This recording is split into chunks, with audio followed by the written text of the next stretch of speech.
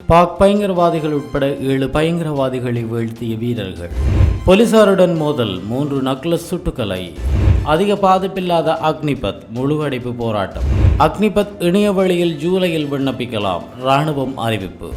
சீனா ballistic ஏவுகணைகள் எதிர்ப்பு சோதனை.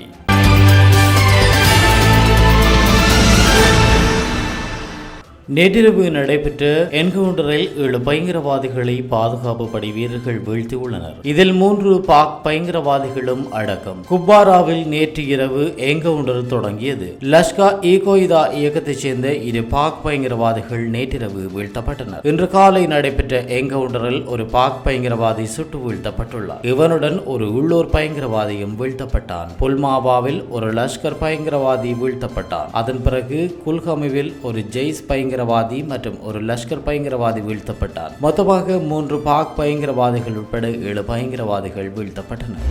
மத்திய பிரதேசத்தில் போலீசாருக்கும் நக்லஸ் அமைப்பினருக்கும் இடையே நடைபெற்ற மோதலில் 3 நக்லஸ்கள் சுட்டுக் கொல்லப்பட்டனர். இவர்கள் பற்றிய தகவல்கள் தெரிவிப்போருக்கு 30 லட்சம் பரிசு தொகை அறிவிக்கப்பட்டிருந்தது குறிப்பிடத்தக்கது. பாலக்காட் மாவட்டத்தில் திங்கட்கிழமை காலையில் நிகழ்ந்த இந்த மோதல் குறித்து மாநில உள்துறை அமைச்சர் நரோத்தம் மிஸ்ரா கூறியதாவது: பஹிலா காவல் நிலையத்துக்குட்பட்ட மகாராஷ்டிரா எல்லைப் பகுதியில் இந்த மோதல் நிகழ்ந்துள்ளது. போலீசாரின் நக்லஸ் ஒழிப்பு படையினருக்கும் நக்லஸுக்கும் இடையே நேரடியாக துப்பாக்கிச் சண்டை ஏற்பட்டது. இதில் ஒரு பெண் உட்பட 3 நக்லஸ்கள் கொல்லப்பட்டனர். இவர்கள் அனைவரும் கொலை, கொள்ளை, தீவைப்பு என பல்வேறு கொடூர குற்றங்களில் ஈடுபட்டதற்காக தேடப்பட்டு வந்தவர்கள். இவர்கள் தொடர்பாக தகவல் தருவோருக்கு அரசு 30 லட்சம் பரிசு தொகை அறிவித்து தேடி வந்தது. அவர்கள் கொல்லப்பட்டுள்ளது நக்லஸ் ஒழிப்பு முயற்சியில் முக்கிய முன்னேற்றமாகும் என குறிப்பிடப்பட்டுள்ளது.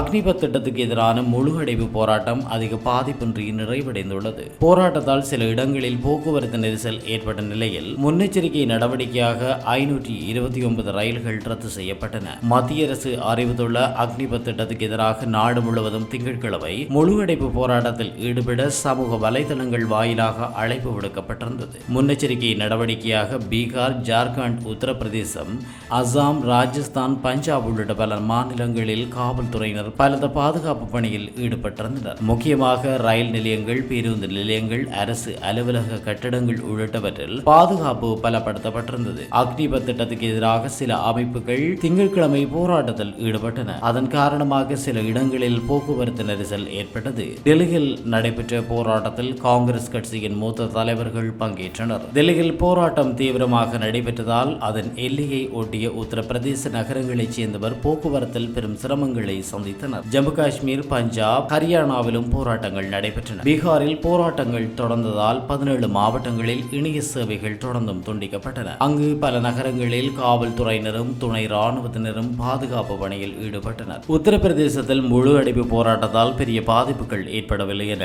மாநில காவல்துறையினர் தெரிவித்தனர். அங்கு பாதுகாப்பு ஏற்பாடுகள் தீவிரப்படுத்தப்பட்டுள்ளன. ஹரியானாவில் 5000க்கும் மேற்பட்ட பாதுகாப்பு படையினர் பாதுகாப்பு பணியில் ஈடுபட்டனர். முன்னெச்சரிக்கை நடவடிக்கையாக 348 பயணிகள் ரயில் உள்ளிட்ட 529 ரயில்கள் சேவையை ரயில்வே நிர்வாகம் ரத்து செய்துள்ளது. அதன் காரணமாக பெரும் அசம்பாவிதங்கள் தவிர்க்கப்பட்டன. அக்னிபத் திட்டத்துக்கு எதிராக விவசாயிகளின் கூட்டமைப்பான சம்யுக்த கிசான் மோர்ச்சா அமைப்பு சார்பில் ஜூன் 24ஆம் தேதி போராட்டம் நடாத்தப்பட உள்ளதாக அதன் தலைவர் ராகேஷ் திகை தெரிவித்துள்ளார்.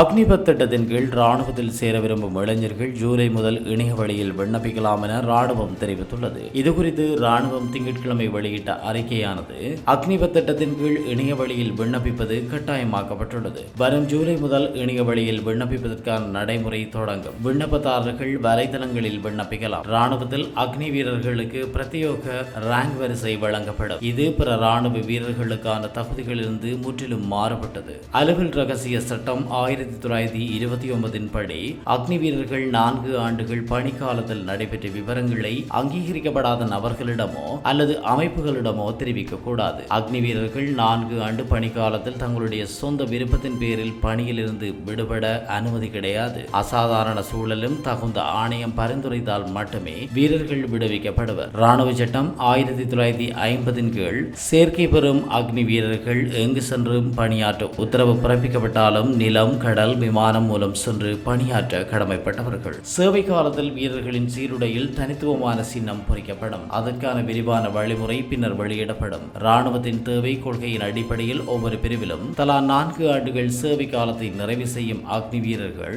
ராணுவத்தின் வழக்கமான படைப்பிரிவில் சேருவதற்கு விண்ணப்பிக்க அவகாசம் அளிக்கப்படும். அக்னி காலத்தில் வீரர்களுடைய செயற்பாடு உள்ளிட்ட காரணிகளை அடிப்படையாக கொண்டு அவர்களின் விண்ணப்பங்கள் பரிசீலிக்கப்படும். ஒவ்வொரு அக்னி பிரிவிலும் 25% மிகையாகாமல் வீரர்கள் ராணுவத்தினுடைய வழக்கமான படைப்பிரிவுக்கு தேர்ந்தெடுக்கப்படுவர். இவ்வாறு தேர்ந்தெடுக்கப்படும் வீரர்கள் ராணுவத்தினுடைய தற்போதைய நிபந்தனைகளுக்கு உட்பட்டு 15 ஆண்டுகள் வரை சேவை செய்யலாம். இந்த புதிய நடைமுறையின்படி ஒவ்வொரு அக்னி வீரரும் நிபந்தனைகளை ஏற்று கையொப்பமிட வேண்டும். 18 வயது நிரம்பாதவர்கள் சேர்க்கை படிவத்தில் தங்களின் பெற்றோர் அல்லது பாதுகாவலரின் கையொப்பத்தை பெற வேண்டும். அக்னி வீரர்களுக்கு 30 நாட்கள் விடுமுறை கிடைக்கும். மருத்துவ ஆலோசனையின் அடிப்படையில் மருத்துவ விடுப்பும் எடுத்துக் கொள்ளலாம். அக்னி வீரர்களின் ஊதியத்தில் 30% தொகுப்பு நிதியாக பிடித்தம் செய்யப்பட்டு அதே அளவு தொகை மத்திய அரசாலும் செலுத்தப்படும். பணி நிறைவு பெற்றதும் அந்த தொகை அவர்களுக்கு திருப்பி அளிக்கப்படும். அக்னி வீரர்களுக்கு ஓய்வூதியமோ பணிக்கொடையோ வழங்கப்பட மாட்டாது. முன்னாள் ராணுவ வீரர்களுக்கான பங்களிப்பு சுகாதார திட்டம், கேண்டீனில் பொருட்கள் வாங்கும் வசதி போன்றவையும் அக்னி வீரர்களுக்கு கிடையாது என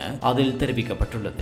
பாலிஸ்டிக் ஏவுகணை எதிர்ப்பு தொழில்நுட்ப சோதனையை வெற்றிகரமாக மேற்கொண்டதாக சீனா தெரிவித்துள்ளது. இதுகுறித்து சீன பாதுகாப்பு அமைச்சக அதிகாரிகள் தெரிவிப்பதாவது, பாலிஸ்டிக் ஏவுகணையை நடுவானில் இடைமறித்து அளிக்கும் தொழில்நுட்ப சோதனை ஞாயிற்றுக்கிழமை வெற்றிகரமாக மேற்கொள்ளப்பட்டது. இந்த சோதனை 3 கட்டங்களை கொண்டதாகும். இது தற்காப்பு சோதனைக்காகவே தவிர எந்த நாட்டுக்கும் எதிரானது அல்ல. இந்த வகையில் இது 6வது சோதனையாகும் என தெரிவித்தனர். இதுபோன்ற சோதனைகளின் மூலம் சீனாவில் பாலிஸ்டிக் ஏவுகணை எதிர்ப்பு திறன் வலுவடைந்து வருகிறது. சீனாவின் தேசிய பாதுகாப்பை பங்களிக்கும் இச்சோதனை நாட்டுக்கு எதிரான அணு ஆயுதம் மிரட்டலுக்கு பதிலளிக்கும் வகையில் அமைந்துள்ளது என சீன பாதுகாப்பு நிபுணர் ஒருவர் தெரிவித்துள்ளதாக சீன அரசு ஊடகமான குளோபல் டைம்ஸ் கூறியுள்ளது. இதுபோல மேலும்